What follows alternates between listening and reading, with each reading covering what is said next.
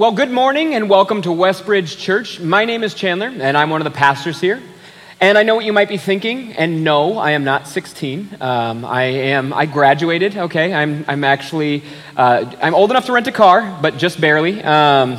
So yeah. As the youth pastor, which oftentimes are one of my favorite things as being youth pastor, is when a parent walks in and they're like, who's in charge here? And I'm like, it's me over here, you passed me. But I just want to take a second and say, as the youth pastor, I love the fact that I get to lead your students. 2 weeks ago, we went on a retreat, and during the staff meeting after our retreat, Amanda Stank, our children's pastor, was like, yeah, it was hard to fill in the gaps because of all the students you took on your retreat that serve with here. And that was really cool for me, not because I'm like, yes, we're making the church not function when we're gone, but because it means that the students that you guys raise, that you're around, that you set an example for, get the mission of the church, which is to be a part of making the church happen, to make people feel loved, and ultimately to serve their time so that other people can find and follow Jesus. So yeah, I just really feel blessed to be the student pastor here, and I feel like your students are making a difference, and you guys are making a difference in the home. So I appreciate you guys for that. I'm excited to get to speak to you guys today because I get to teach you directly out of the Bible, which means that it's not like, hey, what does the 26-year-old have to teach me with his life experience? But instead, it's the Bible, and all I'm doing is explaining it. And so if you were with us this morning, I want to catch you up on our current series. The author of this book is James. There's some good clues to show that. Just look at the top of the book. It'll say it right there. And James is the half-brother of Jesus. So his parents were Joseph and Mary, but he wasn't obviously born of the Holy Spirit, so he's a half-brother of Jesus, and he at first rejected Jesus. James criticized Jesus. He's like, look, that guy's my brother. He's nothing special. And then Jesus died, was crucified, buried, resurrected, and then James is like, oh, my brother actually is the Messiah, started following him, and from there became a prominent member of the church. James then writes his book, the book of James, to the church, and what he's doing is he's giving wisdom for the church to follow. And his writing is actually influenced a lot by both Proverbs and the Sermon on the Mount. So his writing style is very similar to that. It's almost as if James is sitting there, and this is kind of his like last book to the church of going like, hey, let me give you a piece of wisdom to follow. And so it's almost like he's just writing these sticky notes of wisdom of like, oh, and do this, and tame your tongue. And so he's just putting all these things up there, and that's why it feels like he kind of bounces around with ideas, and he kind of circles some concepts and comes back to others, because it's very similar to this proverb style of writing, of just, let me throw some wisdom out there for the church to follow. And our series, Faith Forward, the reason we call it Faith Forward is because James, the wisdom James is giving to the church, is supposed to move our faith down the road. It's supposed to push our faith forward.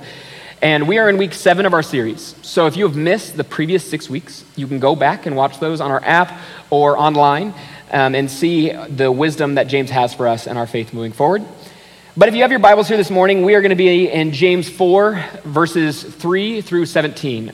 James chapter 4, verses 3 through 17. So if you have your Bibles and you want to open those up, we'll be reading that in just a second. But before we jump into our passage, what I want to do, and this is actually on your guys' note sheets, so if you see that at the top there, it's 3 tips for any time you approach your Bible. It's 3 questions you can ask yourself to help get the most out of the Bible. So that the Bible, so not just that we're working through the Bible, but the Bible's actually working through us. And these are the 3 questions.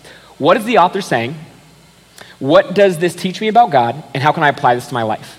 So these 3 questions will help us a lot, because a lot of times we don't know exactly what the author's trying to get at. So we're making a point here of what is the author trying to communicate to us.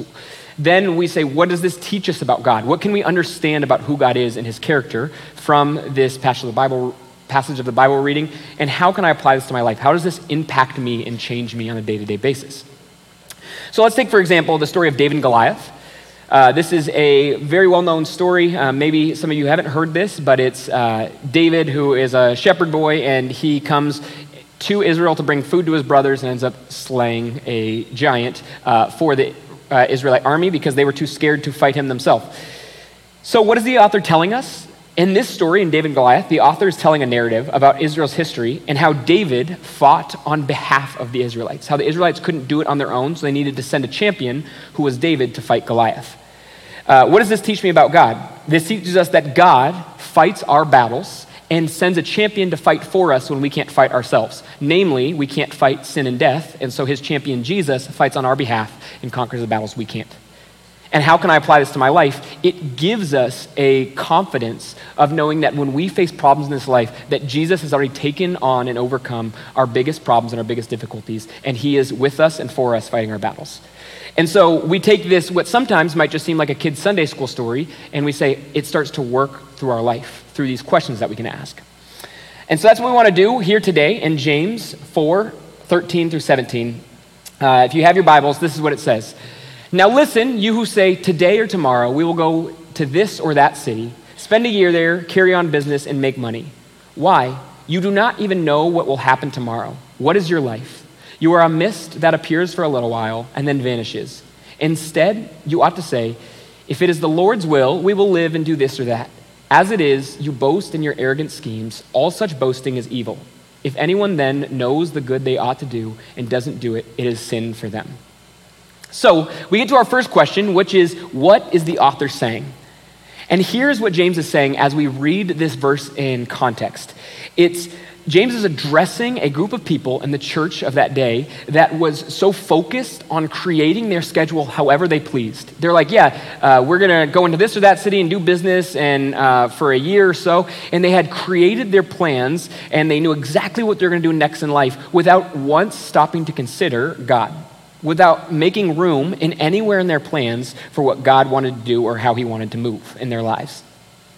And so he's writing to the church because he wants to keep that church and also us from making the mistake of having our whole schedule in life completely planned out and then at the end of it stopping going, oh wait, I haven't made any room for Jesus.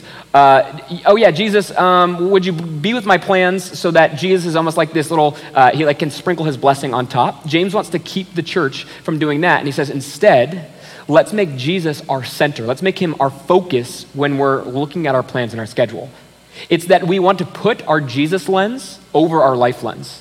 See, my natural, and I think every human's natural instinct is that we would view Jesus through our life. We'll be like, okay, here's where our life's going, and then, Jesus, we'll assess if things are good or bad, we'll assess how we're going to connect with you or what we're going to do with you. But instead, what James wants to encourage the people with is he says, let's put on our Jesus lens first and have that be how we view the rest of our life, how we view our plans and everything we do. And so the point that Jesus is making is that faith will shift your perspective. Faith will shift your perspective. It will shift the lens that you put on. Now, if you've ever met someone who doesn't believe in God, and in James, in this church, in this society, if there's people who don't believe in God, who is in charge of their plans and their schedule? They are. If we don't believe in God, then the person that would be in charge of everything we do and in control of all of our plans would be us. And so what James is doing is he's writing to this church and he's saying, let's not act with our plans and our schedule as if there is no God. See, and everyone's got plans. It's not bad to have plans. But in order for your plans to happen, you need tomorrow to happen. And what James is saying here, this perspective shift he offers, is he's like, why? You don't even know if tomorrow will happen. Now, most of us assume that tomorrow will happen with the fact that we woke up yesterday, that we woke up today, that we woke up the day before yesterday, and so on for however long you've been alive. So you have an assumption that you're probably going to wake up tomorrow. But the perspective shift James wants to give is he's saying it is not bad to have plans, but we shouldn't just operate in our life as if everything we're going to do is guaranteed and ignore what God has before us. Instead, we should look at today and go, God, give me the strength and blessing I need to move through today, but let me not ignore you in the fact that in order for my plans to be carried out, I need to trust you for tomorrow to happen. Or as Proverbs 21:31 says this, it says, the horse is made ready for the day of battle, but victory rests with the Lord. The horse is made ready for the day of battle, but victory rests with the Lord. See, even here in Proverbs, it's saying that it's not bad to make plans. We make our plans. In this case, they make their battle plans, but they understand that whether they have victory or not is ultimately in God understands, and God is aware of that. And the most beautiful thing about the future is it's unknown, which sometimes is the most frustrating part about the future. But what that does for all of us in this room is it allows us, it actually, not even allows us, it kind of forces us to depend on God.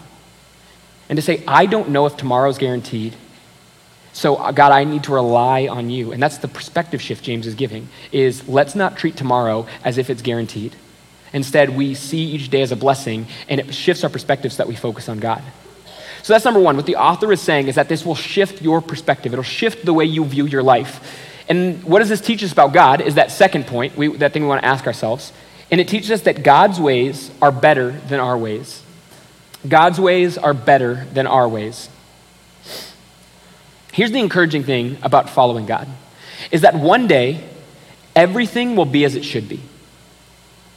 See, love exists because we have free will, right? We still get to make our own decisions. Everyone gets to make their own choices. And so I'm not saying that God is going to control every single action you make, but when everything is done, when it's fully and finally finished, God will bring everything under his authority. And so there's an assurance that we get to put our trust in someone who has ultimate authority and dominion.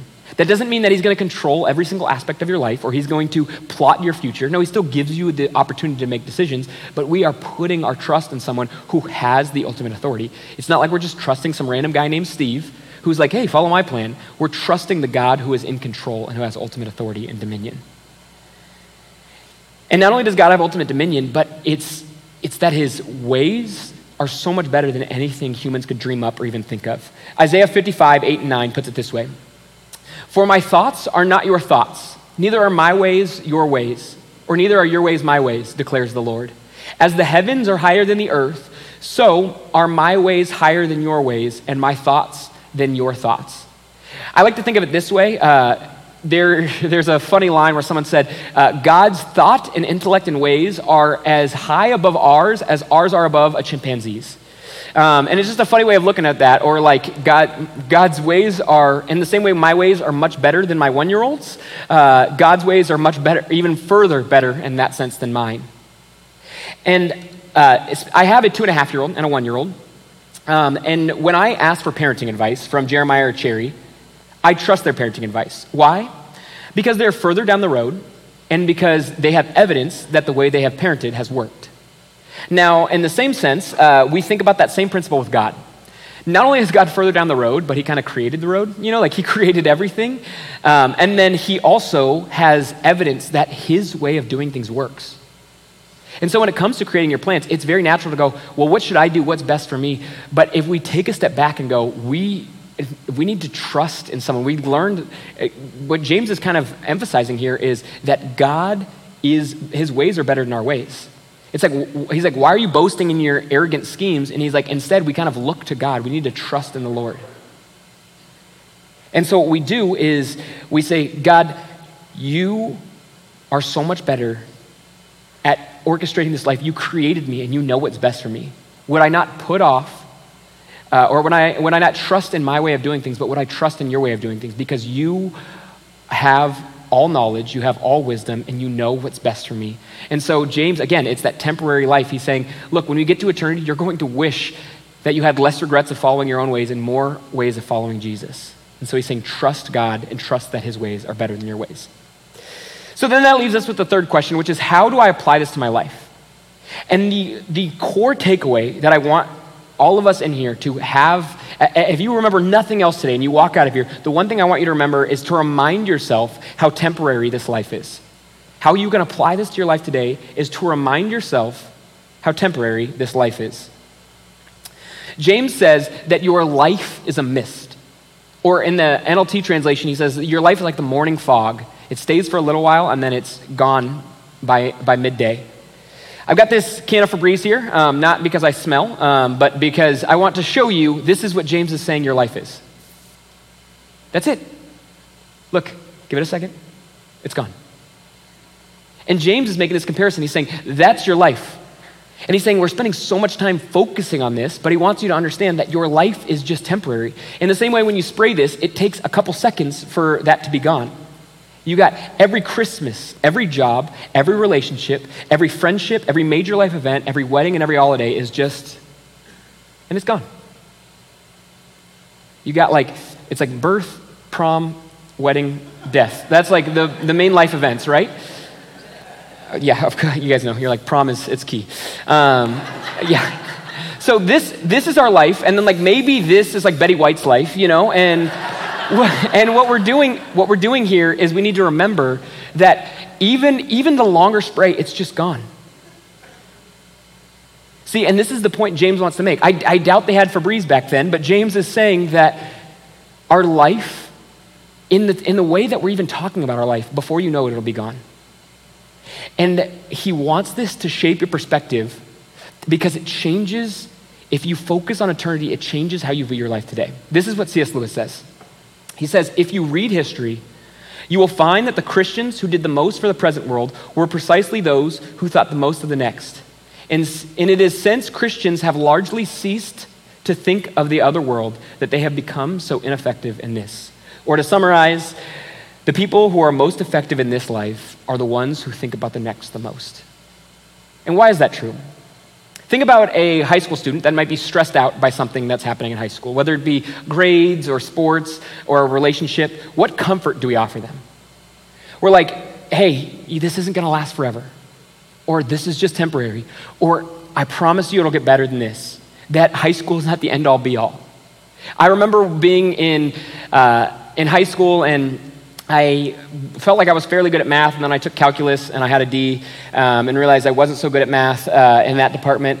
And I remember seeing I had straight A's up to that point. It's like straight A's, and then D. And I'm like, wow, that is an extreme drop off. And I remember just being so frustrated because I'd put so much importance in my grades and like what college I was going to go to and do all that stuff. And I remember being like so upset and just like throwing the keyboard and crying. And my parents came up to my room and they sat with me and they knew I was upset. And they were like, hey, it's okay. There's always community college. And it's funny. I did actually end up going to community college. But with my parents, they probably actually said something like that because they're very sarcastic. But the joke, what they were offering me is they're like, it doesn't matter if you mess up in high school. It doesn't matter if you get a bad grade. This is not going to determine how your life goes. You're not going to be a failure. You're not going to be a dropout. You're not going to never be successful because you got a D in calculus. And it's the same principle when we look at our lives with heaven. There's so many legitimate things that we have to be stressed out about. There's difficult things that we walk through as people. But knowing that this life is just temporary, it puts it all in perspective and goes, sometimes I can feel like I'm walking through hell on earth here, but I know that this, if I'm with Jesus, that this is the worst it's ever gonna get. That if you have heaven guaranteed, that this life is the worst you're ever gonna get. And the flip side of that is if you decide not to walk with Jesus and you're like, I don't need Jesus for eternity, then this life is the best you're ever gonna get. And how sad that is.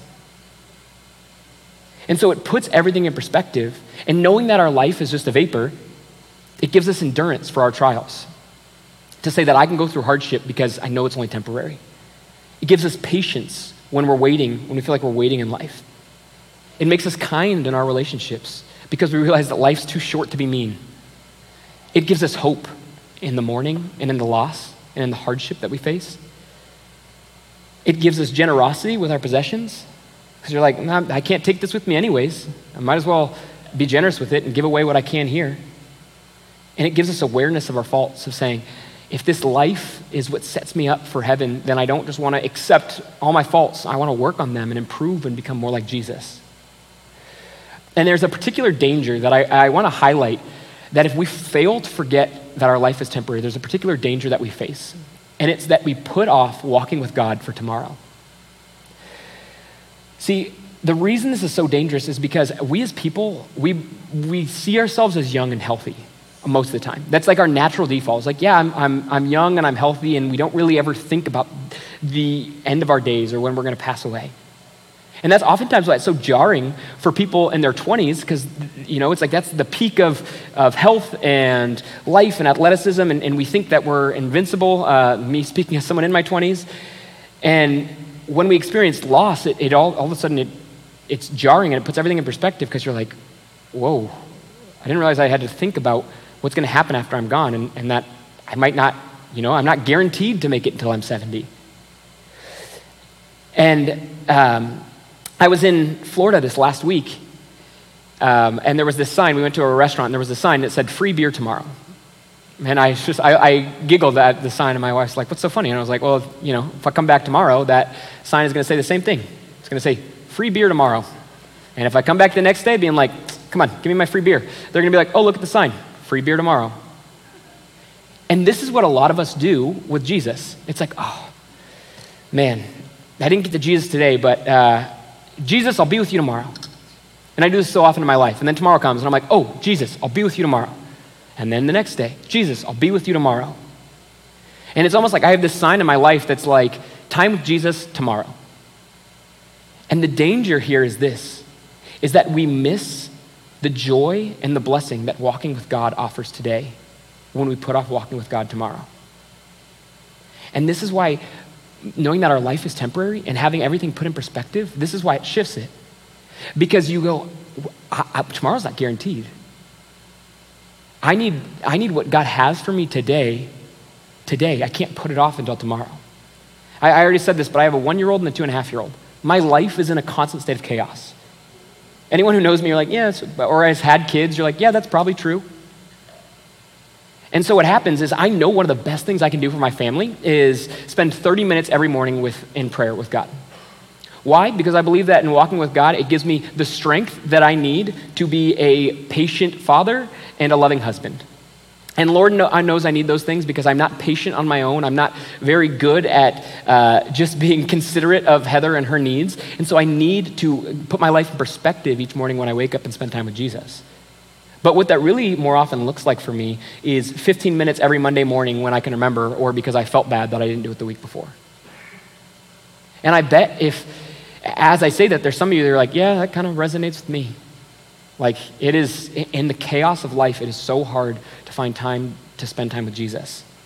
And the funny thing is, I have great justification for it. I'm like, well, I didn't spend time with Jesus this week, but, I've got young kids, and I'm just in a crazy season right now, and the kids are sick, and this is going on, and I'll get to that when the kids are older. And the problem is I miss the patience that the kids need from me today by putting it off until they're older, by putting it off when they're older. And what I've done is I've put off walking in step with Jesus for tomorrow, and I know the truth to be that my life isn't exactly slowing down, and I need the peace, the patience, the rest, the strength that God offers me today. I can't put that off until tomorrow. And so often I think I'll get to the end of the day and I'll be like, oh shoot, I didn't pray. And then I'm like, you know what? Everything's just so crazy right now, and God, I can't really afford 30 minutes of my day to give to you right now.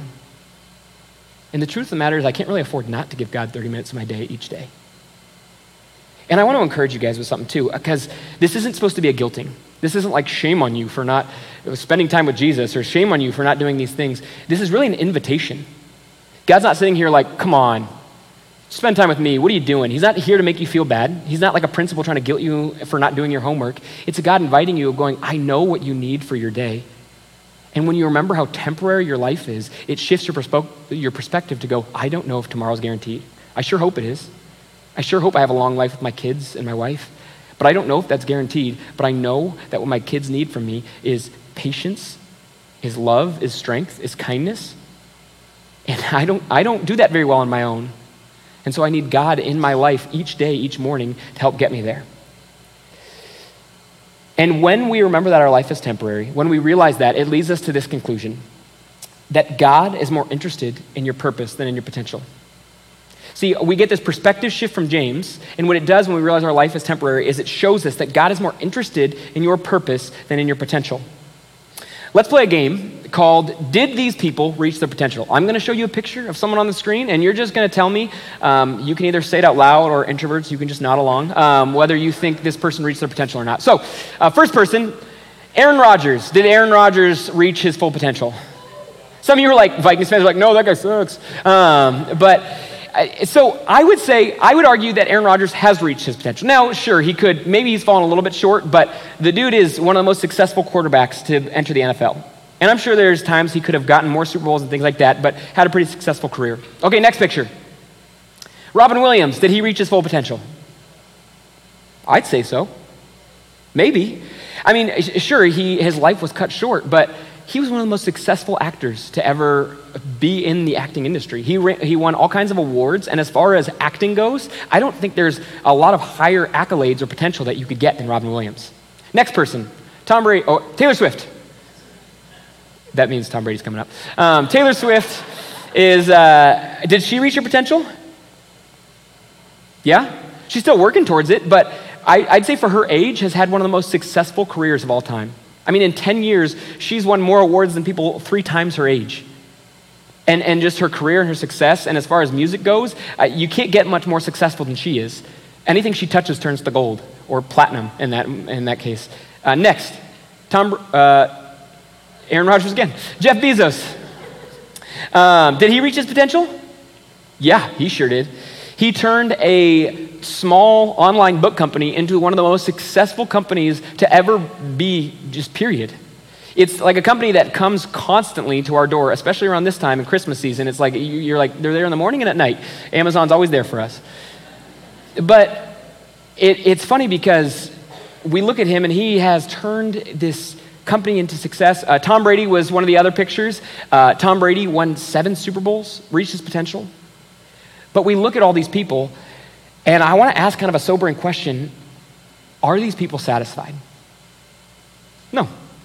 Every single one of these people is chasing more. And it's funny because some of us are like, have we reached the potential? And it's like, as far as the industry goes, yeah, probably. But all these people are like, it's not enough. Taylor Swift is not satisfied. She keeps needing to chase the next endeavor, the next platinum album. Tom Brady literally left his family behind in order that he could go and chase what? It's like, dude, what do you have left to prove? You've done it. And you did more than anyone else probably will ever again. And we look at all these people in their life and they're chasing what seems like the world's version of potential. And I'm going to be honest, if my kids were even a fraction as successful as those people on there, I feel like I'd be like, way to go. I did a pretty good job parenting if they're that successful. But we look at their lives and these people are not satisfied because they spent their whole life chasing their potential. And we as human beings aren't meant to spend our time chasing our potential. See, because this is what for a lot of us, this is what it looks like. It's not enough for me to get good grades and go to college. I need to be the valedictorian, and I need to go to the best college. I can't just play sports for fun and camaraderie. No, I need to be in clubs, and I need to make my shot at going pro.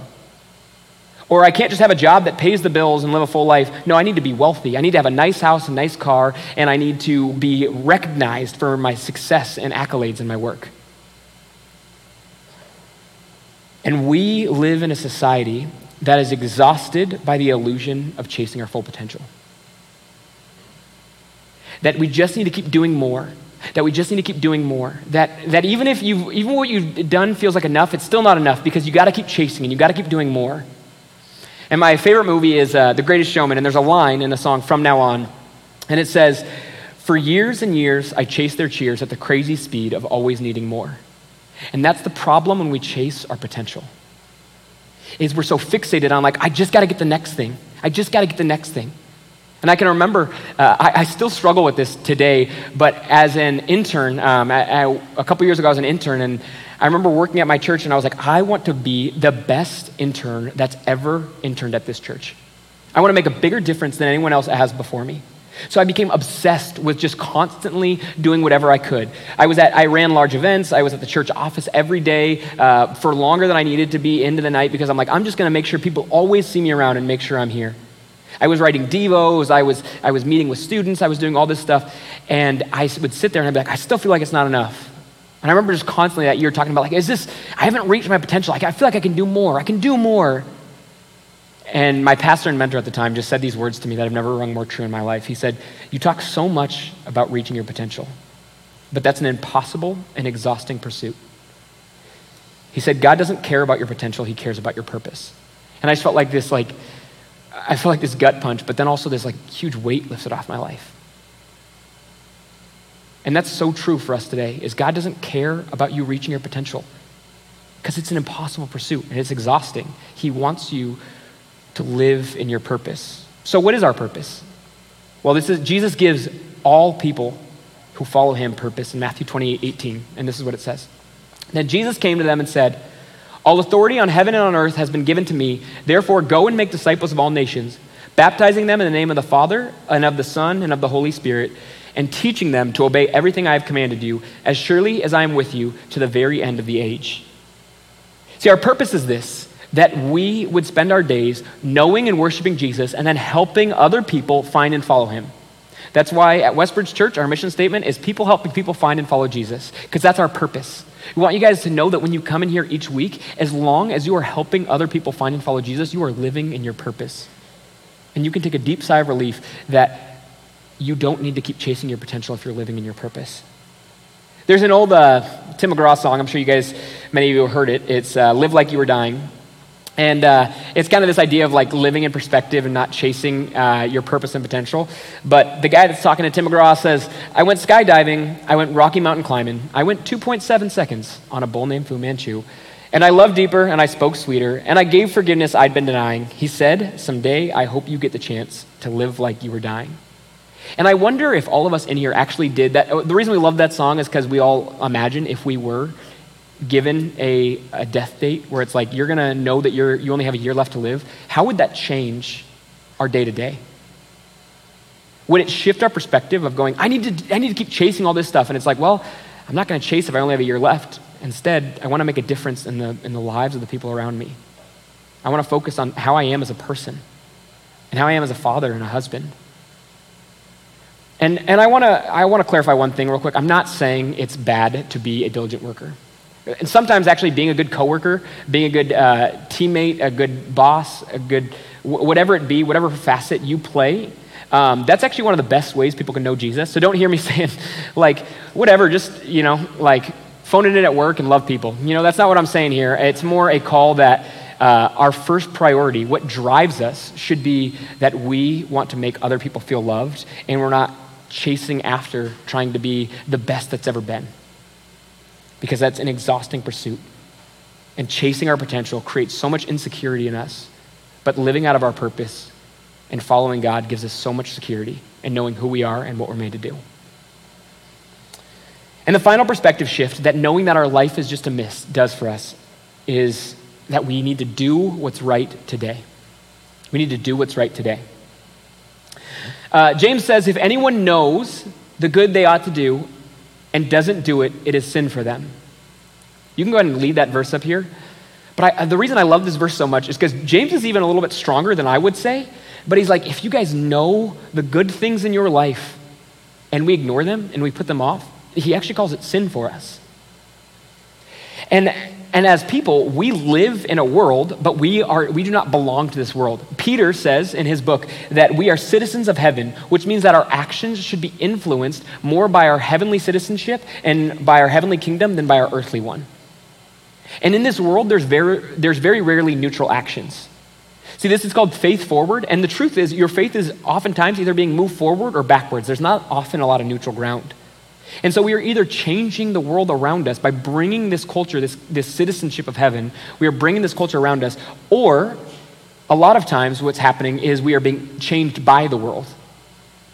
And what it means to do the good actions that are for you today, to do the good they ought to do today, means that we are going to make an active decision, not to put off the good for either someone else or for tomorrow, but that we say, if there are good things that need to be done today, then I will get them accomplished today. I'll make a difference, I'll make an impact, I'll make the right choice today. And oftentimes, doing the right thing is very difficult. It might look like this. Doing the right thing might mean that being honest in business or on your taxes might cost you financially.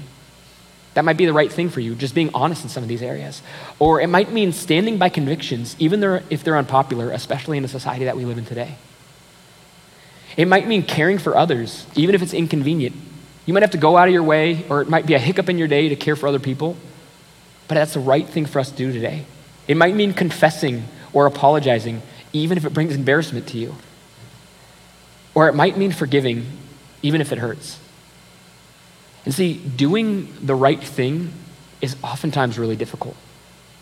Rarely is doing the right thing the easy thing to do.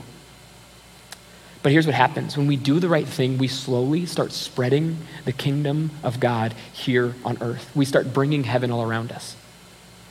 And there's nothing more important in this life than you having a personal relationship with Jesus. And so as Christians, if we really believe that, if we believe that there's nothing better you can do in your life than have a personal relationship with Jesus, then we need to do the good actions that are before us today, because there is a world out there that doesn't know Jesus. And again, it is our mission statement Our perspective has been shifted, and we need to help people find and follow Jesus today. We need to do good actions today. We don't want to put that off for tomorrow. If you're truly a mist, just a temporary, your life is just, you just spray and it's gone, just a spritz of Febreze, then having your life centered around something other than Jesus isn't going to set you up for success in the life after this one. It's bringing everything into perspective and go, God, shape my plans. Would you be what guides and navigates me? See, in Matthew 19, Jesus is talking to the people about storing up treasures in heaven. And what he's saying is, he's like, this is not your final destination. This is not your home. And as Christians, we can't delay doing the good until tomorrow. We can't delay doing good until tomorrow because the world is actively working to keep people from Jesus today.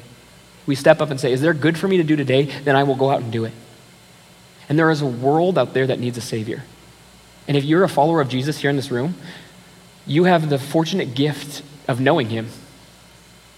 And Jesus is waiting for every single one of his children to come to know him. And when we do the good actions before us today, we are participating in the process of allowing God to get the attention of his children. We're bringing heaven in session today. And the last, there's some people in here today that I want to talk to. Maybe you've come to church, a friend invited you, and you're like, you know what, I'll check this whole church thing out. If you didn't like the message today, don't worry. Jeremiah normally speaks in here, so you'll get him back to your resumed programming. But if you are a first-time guest in here today, and maybe you don't know Jesus, maybe you haven't been following with him, or you've been delaying following him, you're like, oh, I'll get to that later when my life's more in order. I want to promise you that this that's gone today is not worth an eternity with a loving and caring Father who wants you to know him, who wants to know you personally by name and wants to spend eternity with you. See, Jesus invited people, and his followers invited people. They said, come and see. They're like, you don't know God? Just come and see. Just come and see that he is good. And that is the encouragement I want to give to you today. If you're like, I don't know if it's worth trading this mist for eternity in heaven. I don't know anything about this, God. I just encourage you, come and see. Because there's a room full of people in here who have come and they have came in to see Jesus. And it's made all the difference in their life. It's made a huge impact.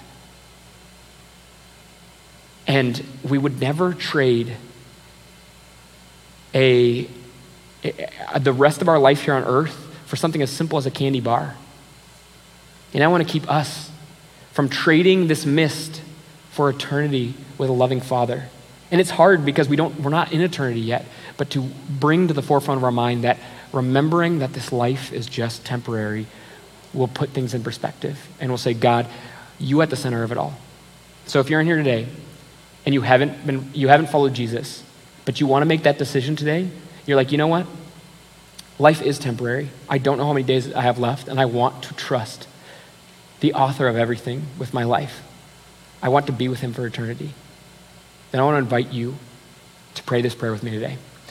Dear Lord, thank you for the fact that you remind us how fleeting our life is, how temporary we are as people. And God, a lot of times we walk around as if we are permanent, as if we're going to be here forever, but we get verses like this that just draw our attention back to the fact that we are just temporary beings. And God, every one of us in here today wants to make the conscious decision, would you be with us as we make the decision to put you first? To say that this life is fleeting and we would trade everything in this life if it means getting to follow you forever. And for those of us that are following you in here, God, would you just give us a reminder that our job is to help other people find and follow you. We love you, and we thank you so much for being someone we can trust through the temporary nature of this life. We pray these things in your name. Amen.